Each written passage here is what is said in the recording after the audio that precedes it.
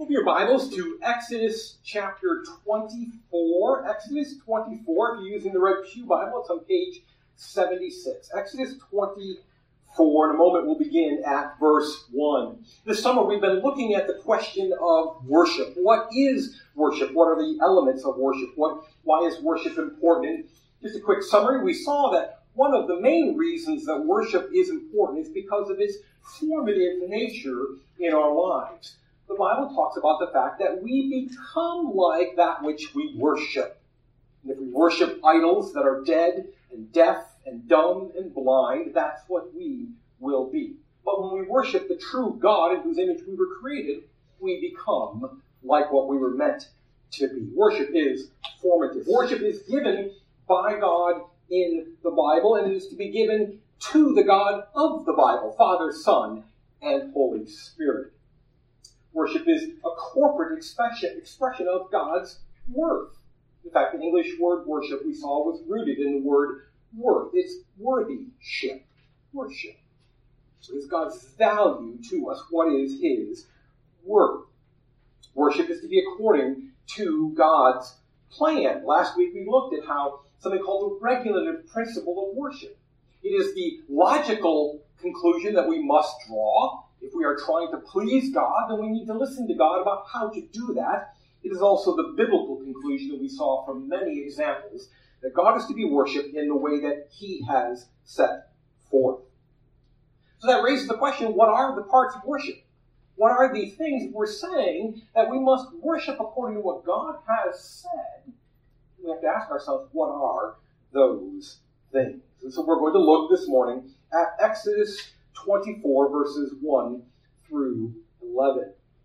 Here at the Shore Harvest Presbyterian Church, we believe the Bible to be the only infallible rule for faith and for practice. And that means, among other things, that if we want to know what is proper worship, then we have to know this book. I invite you now to hear the word of Almighty God from Exodus 24. Then he, God, said to Moses, "Come up to the Lord, you and Aaron, Nadab and Abihu, and 70 of the elders of Israel, and worship from afar." We're jumping in kind of the middle of the book of Exodus here, and I'll remind you, though, that here from this point and forward, we're going to see that the elders of Israel routinely stand in for the people of Israel. And in fact, in this text, we're going to see how it's the elders who are called to this meeting, and yet it's going to turn right around and make references to the people participating in this meeting. They are there by virtue of the fact that their elder representatives are there. Verse 2, Moses alone shall come near to the Lord, but the others shall not come near, and the people shall not come up with him. Moses came and told the people all the words of the Lord, all the rules, and all the peoples answered with one voice and said, "All the words that the Lord has spoken we will do."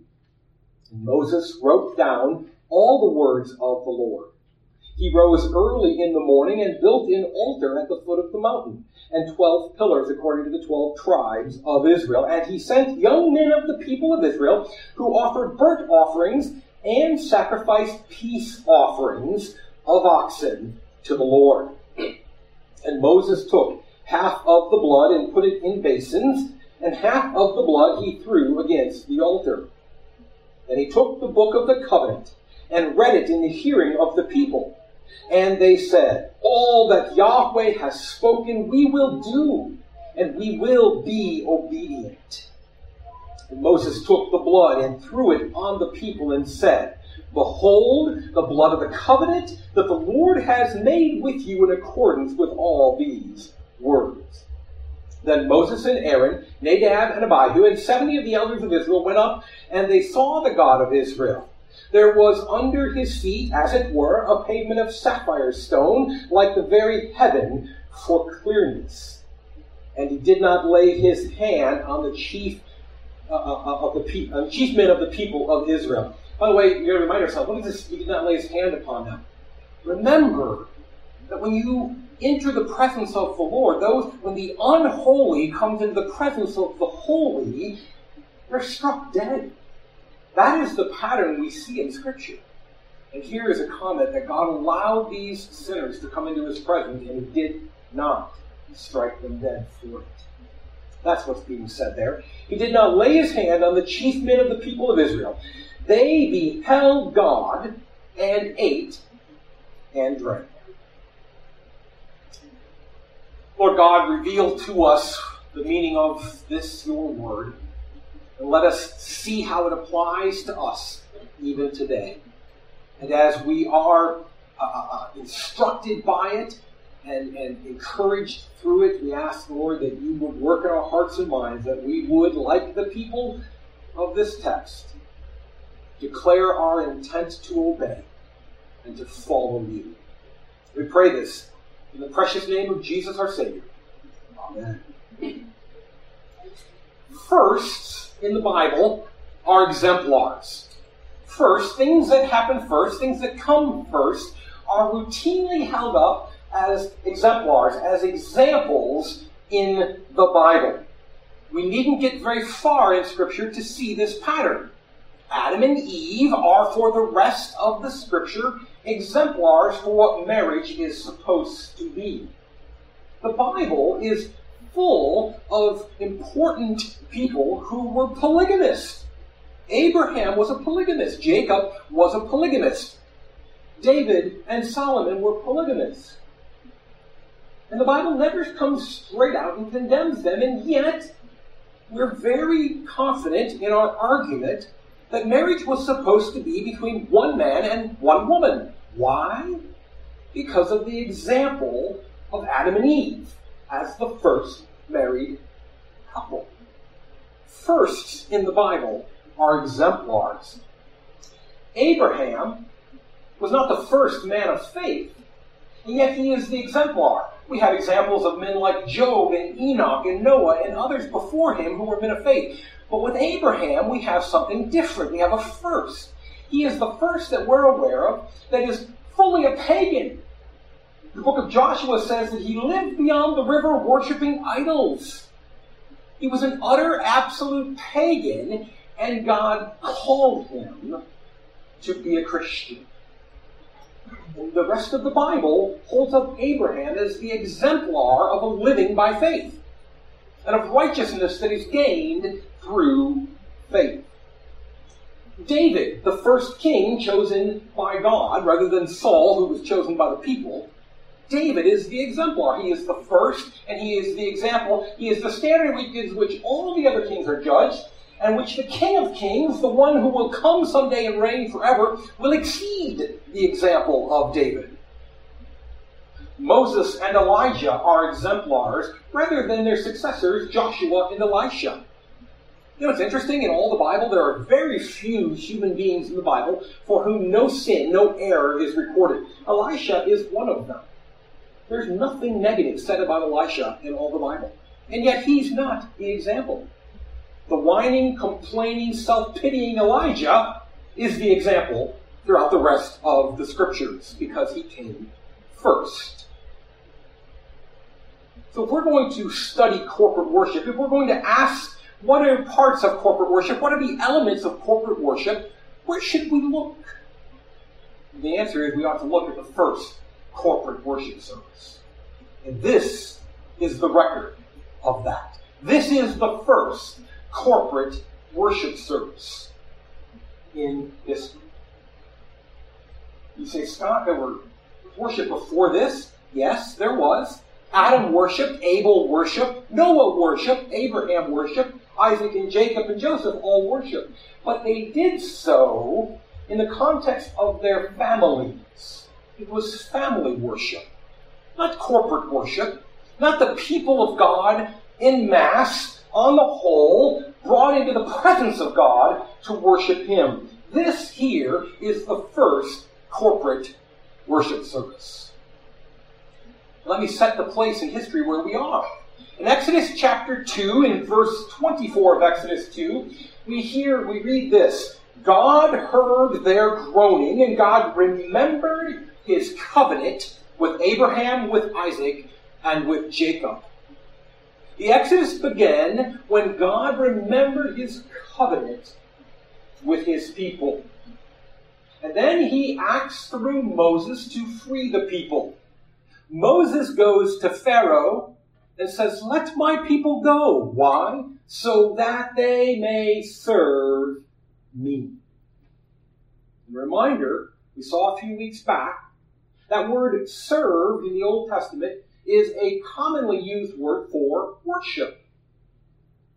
In other words, let them go that they may worship me. It's a play on, they are serving you, Pharaoh, as your slaves, but they need to serve and work for me. But it's a play on the word because serve is also used for worship. By the way, what are we in right now? We're in a worship service.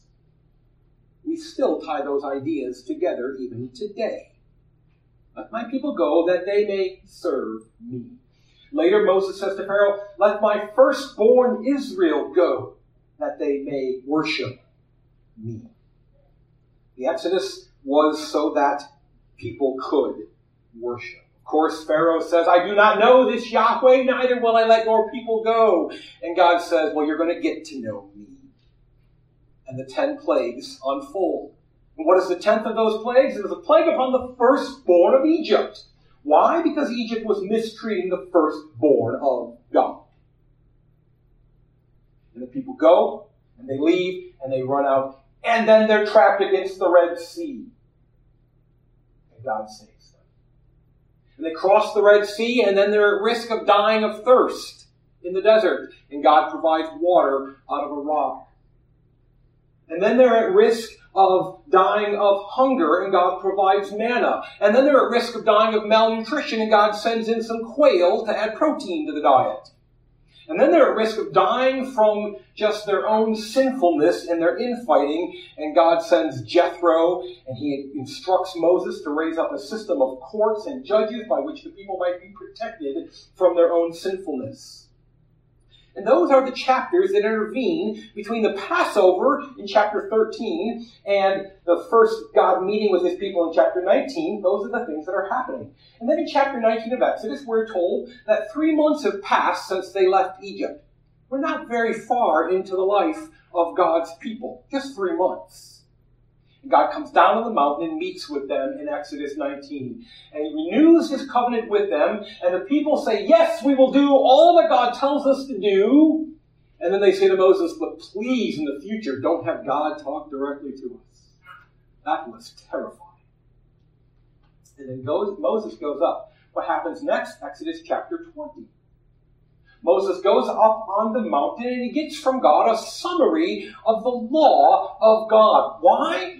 The people have said, "We will do all that God says." Now we need to know what God says.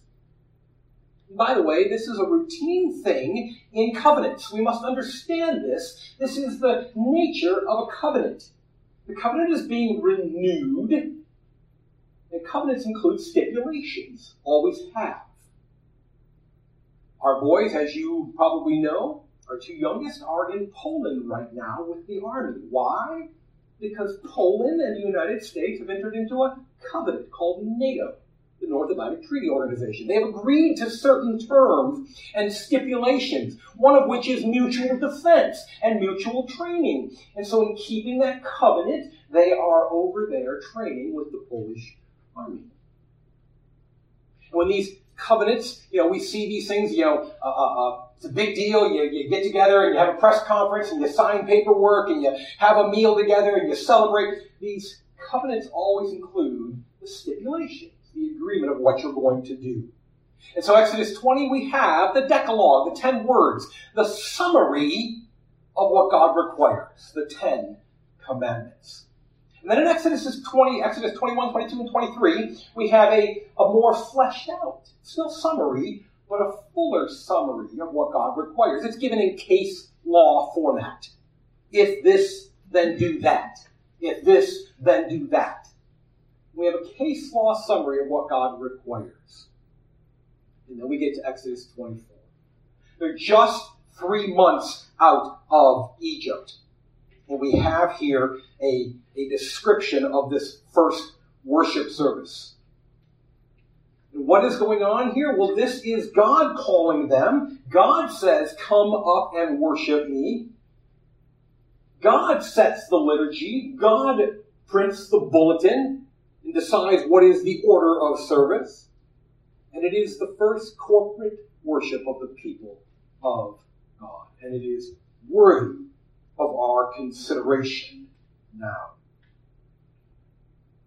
Look at verse 4. There in verse 4, what do we have there? It says, and Moses wrote down all the words of the Lord. Now, what is he writing down there? Well, he's writing down what was given in Exodus 20, 21, 22, and 23. This summary, the Ten Commandments, and then the case law summary, that's what Moses has written down. Now, stop and think about something. This has got some important implications. By the way, it's been a grace to me. God's blessing. I think this fall, Lord willing, we're going to be looking at the book of Genesis. And in my study of Genesis and my study of this passage kind of dovetailed in an interesting way. What is the first scripture written? It's not Genesis. The Bible did not begin with the writing of Genesis. We're only 3 months out of Egypt, and there's been a lot going on. Moses has been a pretty busy guy for those 3 months. He has not written the book of Genesis yet. What is the first scripture written? It's Exodus 20, 21, 22, and 23. This is the oldest part of the Bible. Here we have Moses beginning to write down God's word. And we see the prominent place it plays in this worship service. So, what do we learn about worship from this passage? As we look at this, what do we see about worship? Here is the single most important thing we must see. Corporate worship is covenant renewal. Corporate worship is covenant renewal. If you hear nothing else, hear that. Corporate worship is covenant renewal. If you remember nothing else, remember that. Yes, I'm going to say it again. Corporate worship is covenant renewal. Because as that begins to sink in, as that begins to take hold in your heart and mind, that will begin to transform how we think about worship. I will tell you, it has already begun to do so for me. In the preparation of this sermon, in thinking about these things, it has begun to transform how I think about worship. If you look there, you say, Scott, how do we know this is covenant renewal? What's the proof? Well, look there closely. What do we see? In verse 3, Moses came and told the people all the words of the Lord and all the rules. And all the people answered with one voice and said, all the words the Lord has spoken, we will do. This is standard covenant language. This is covenant response. We see happening right there. Then in verse 7, we see that the book of the covenant was read. And then in verse 8, we see that the blood of the covenant was applied. This is covenant renewal. Corporate worship is covenant renewal. And that's why it's corporate. God did not make a covenant with you. Rather, he made a covenant with you. And therein we have the problem of the modern English language. As you know, our daughter-in-law has joined us, and I'm learning some Southernese from her. So I will translate this into Southernese. God did not make a covenant with you. He made a covenant with y'all. And he did not just make a covenant with y'all. He made a covenant with all y'all. All those who have ever been or ever will be. All those who are descended from Abraham by the faith of Abraham. We are not in a personal relationship with God in the way that we Americans think of that word personal. It is not a personal relationship with God in the sense that you can't talk to me about it, or you have no business thinking about it, or it's not connected, it's just me and my God. No. There is no example of that anywhere in Scripture. God's covenant is with his people, plural, not with persons individually. And that's why it's corporate. That's why we gather together. because we're in this together, called by God together. Corporate worship is covenant renewal, and covenants are made with people groups and nations when God makes them. Covenant worship is corporate renewal, so what do we see as the elements in this service? When we gather to renew the covenant, to have God renew it with us, what do we see? Well, look at verse 7. Look at verse 7 there in chapter 24. What do we see going on? Well, we have scripture reading. We have scripture reading. Then he took the book of the covenant and read it in the hearing of the people. The word Bible is our word for this book. The Bible never calls itself the Bible. One of the phrases, one of the terms the Bible does use of itself is that right there, the book of the covenant. And all the scriptures that were available at the time were Exodus 20 through 23. And that's what was read. So we see scripture reading as a part of the worship of God's people at the very first corporate worship service. It is a reason, it is the reason that we emphasize scripture reading here at Shore Harvest Presbyterian Church. Why most Sundays we have at least 4 scriptures read in the public worship of God. And some Sundays it vastly exceeds that. Because that's what we see in this corporate worship service. What else do we have there? Look at verses 3 and verse 7. We have this idea, this commitment to obedience. The people say, we will do, we will do, we will do. What is tied in with that? Well, partly it's an admission that we haven't done. We will do because we recognize that we haven't done. It is an admission of guilt. It is what we call our confession of sin. And our prayer and our desire to be led into faithfulness. It is also the reason that preaching is different from teaching. We all know instinctively the difference between preaching and teaching, even if we can't articulate it. I've used this example before. I have never heard a teenager, in all my years of working with teenagers, I never once heard a teenager complain to his or her peers, I wish my parents would stop teaching at me. But they will say, I wish my parents would stop preaching at me. Why?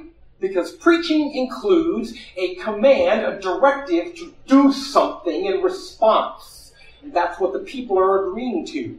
We have been told to do something, and we will do it.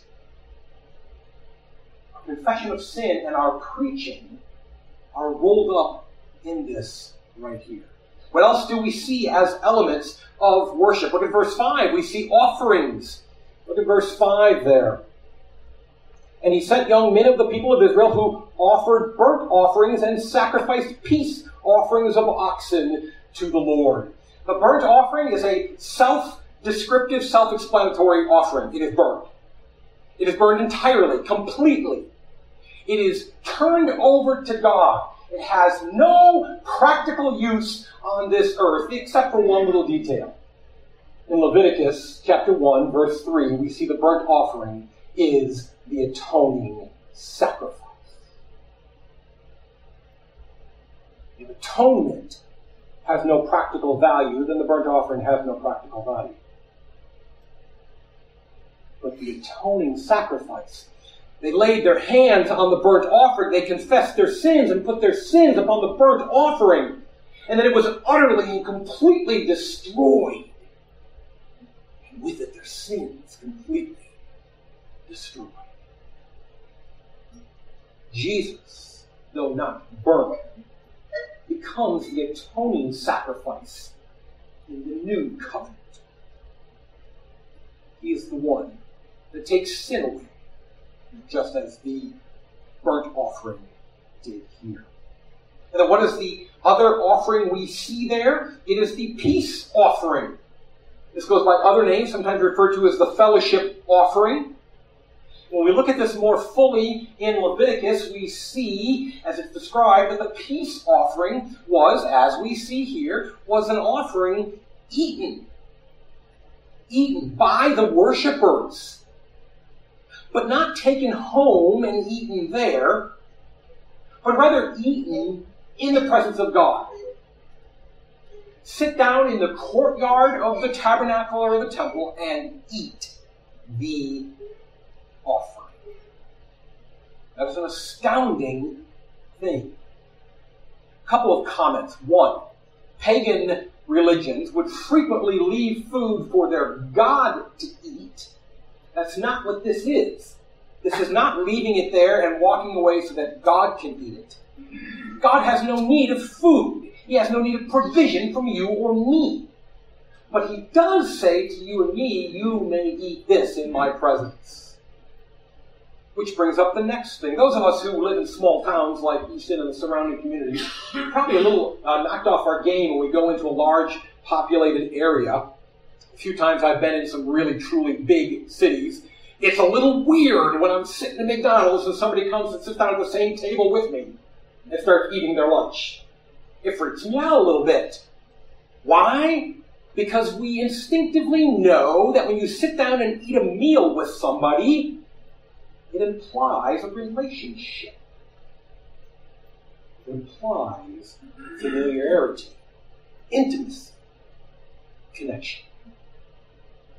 God says to his people, sit down and eat with me. Be familiar with me.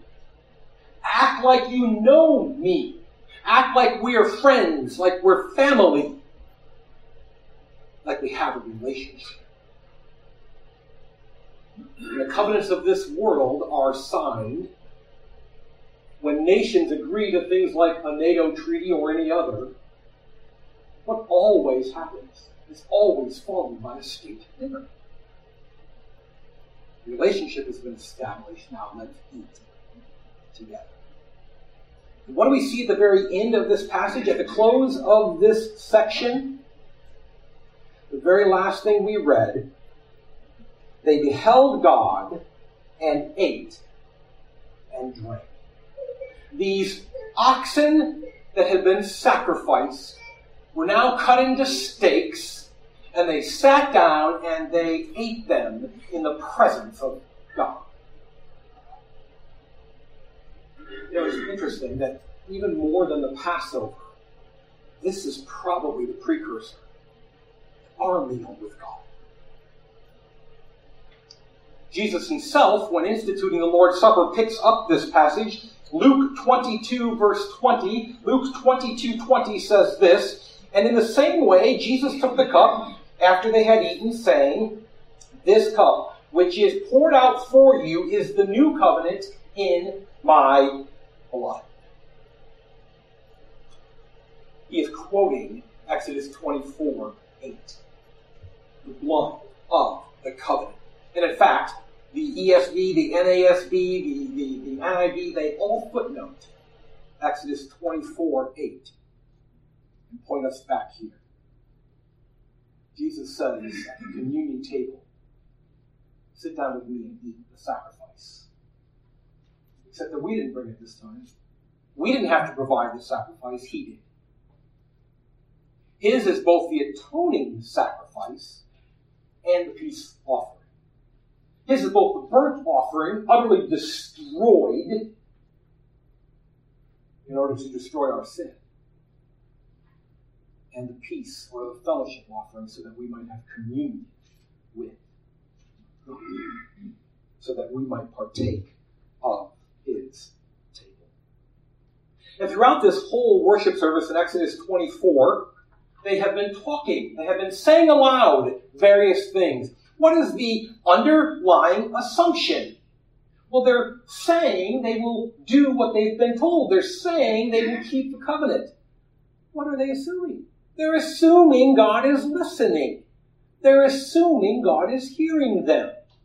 And when you speak and expect God to hear, what do we call that today? We wouldn't gather for a midweek speak and God hear sermon service, but we would gather for a midweek prayer service. All of this is done with the assumption of prayer. That we're talking to God in the midst of it. It is a conversation with God. Corporate worship is covenant renewal, and the elements of covenant renewal that we see here in Exodus 24 are God's word being read and expounded. Just as we saw in our Nehemiah 8 Old Testament reading, that the word of God was read, and then the priest explained it and gave the sense of it. Corporate commitment to obeying God's word. We will do it. That is the assumption we have when we preach, when we give an exhortation, as was used in our New Testament reading. Offerings were made, as we did this morning. But more importantly, as Christ did on our behalf. And there was communion in this first worship service. They ate and drank in the presence of God. Now, some of you say, well, Pastor, that was Israel's corporate worship. That applied to them back then. How does this connect to us today? Well, it would be easy to get confused on this. Let me offer an illustration. So as I'm driving north and east and along Washington Street, I come to a light. And if I go straight at that light, I'm no longer on Washington Street. I'm on Glebe Road. Well, that took me a little while to figure out when I first moved here. To stay on Washington Street, I have to veer off to the right. Now, if you take a map of Easton and remove all the street names from it and give a complete stranger and you say, here I am on this street, how do I stay on this street? They would say, well, you go straight right there. It doesn't matter that the name is changed. That's the same road. That's how it is with worship. What we call Judaism took a hard turn and left the way. Judaism today is a religion without a sacrifice, without a priest,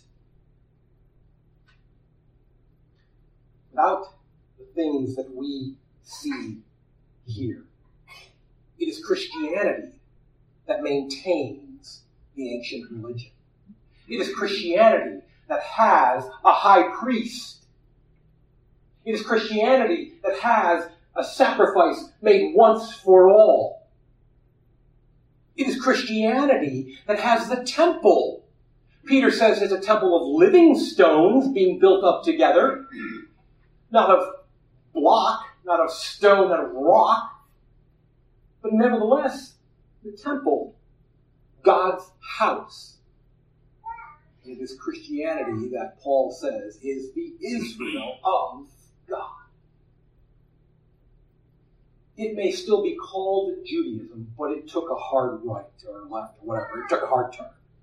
The straight way may have changed names. It may be called Christianity today, but it is the continuation of this religion that we see here in Exodus 24. Unless you think I am making that up, lest you think that I have just conjured that out of nowhere, look at Acts chapter 2, verse 42. If you're using the Pew Bible, it's on page 1082. 1082. Acts chapter 2, verse 42. As you're looking there, we just went through Acts about a year ago. As you're looking there, I'll remind you of where we are in Acts chapter 2. It is the founding of the church. It is the account of Pentecost and of Peter preaching and of people coming to the Lord and being baptized. Acts 2 is the founding of the church. And we have made the case that firsts are exemplars. Firsts are to be held up and followed. So what do we have at the founding of the church in Acts chapter 2, verse 42?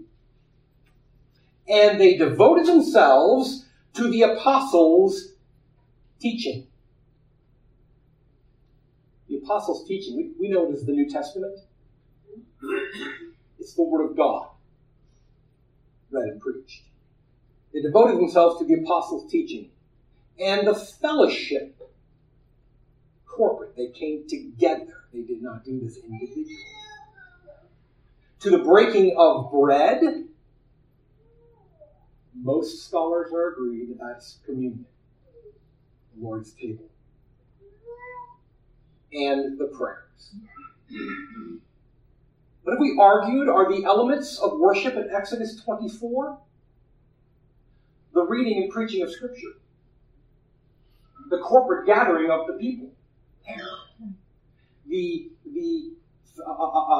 The whole thing being done with the assumption that God is listening, prayer, and the partaking of His meal with Him, communion. What do we see at the outset of the Christian church? Exactly these same elements. We stand as the inheritors of the covenant renewal service that we see in Exodus 24. Let me offer just a couple of ways that might apply practically. One of them doesn't apply directly to you. I said a couple, probably these three here. One of them is the way that I preach and organize worship. I will tell you right now, I'm going to have to change. I have to do things differently in light of this. It's my calling as the shepherd, the earthly shepherd, the under-shepherd of this flock, to make sure that we're constantly reminded of the covenant renewal happening in corporate worship. There's some other implications for all of us. One of them is this. If you're trying to go it alone, if you're trying to walk the Christian life by yourself, it may not be the Christian life you're walking. If you're trying to walk the Christian life by yourself, it may not be the Christian life you are walking. Consider what's going on in covenant renewal. Where do we see covenant renewal in the world today? One common example would be that of the renewal of wedding vows. And it is not uncommon for wedding vows to be renewed in the aftermath of a catastrophe in the marriage. Now, certainly some people renew their vows for other reasons. But one of the things that happens is there is unfaithfulness in the marriage. As a part of mending that relationship, they renew their covenant vows. Now imagine this scenario. The offended party says, let's renew our vows. The faithful spouse says, let's renew our covenant relationship. And the unfaithful one says, nah, I don't need to show up for that. God is the offended party. You and I are the offenders. He is the faithful God. We are the faithless ones. And He says, come, I want to renew my covenant with you. I want to reestablish the relationship. I want to reopen the lines of communication. I want to remind you again of what I've done for you. I want you to be encouraged again in what I have for you. And we say, nah, I got other things going on. If you're trying to walk the Christian life alone, it is probably not the Christian life you are walking. Anyone who would walk away from a God like that doesn't know that God. How could we not sing with great joy, give with phenomenal generosity, serve with hearts full of pleasure and happiness? I have sinned against Him over and over and over again, and He says, come to me. Come back to me. Let me renew my covenant with you. Another implication I would share is this. Think about what this means for witnessing, for testifying to friends and loved ones and neighbors. Have you ever had somebody say to you, well, why do you bother going to church every day? Why are you going to church all the time? Why are you going to church? Think about that response. What do you mean, why am I going to church? I have sinned against God, and He wants to renew the relationship. Why would I not go? I'm going to church because I got a God who wants to renew his covenant with me despite all my sin. Despite all my brokenness.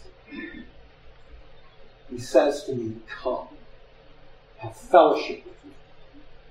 Be renewed in your relationship with me. Corporate worship is covenant renewal. It includes the reading and preaching of God's Word. It includes the fellowship, the corporate gathering of the saints of God. It includes prayer. It includes communion. By the way, it includes some other things, and we're going to look at those next week. But for now, let it sink in. Let it wash over you. God wants to renew with you every week, every Sunday, every Lord's Day. He wants to renew with you his covenant relationship. A wonderful, wonderful truth. Let's pray. God, we are indeed sinners, broken and fallen, wandering faithlessly from your word, breaking your covenant routinely. Yet we have seen here this morning that at the launch of corporate worship, at the outset of your people gathering together to worship you, you set forth an example of what that looks like, and it is covenant renewal. It is you coming to your people, applying the blood of the covenant, the blood of Jesus Christ, to them, inviting them to speak to you through prayer, inviting them to commune with you, to enjoy table fellowship and the intimacy that is involved with you. We are amazed by this. Let it wash over us. Let it change us. Let it filter into our hearts and minds. Let us be a people who live in light of the joyous reality that you are our covenant renewing God. The faithful one, even to covenant partners who are faithless. We lift this up in Jesus' name. Amen.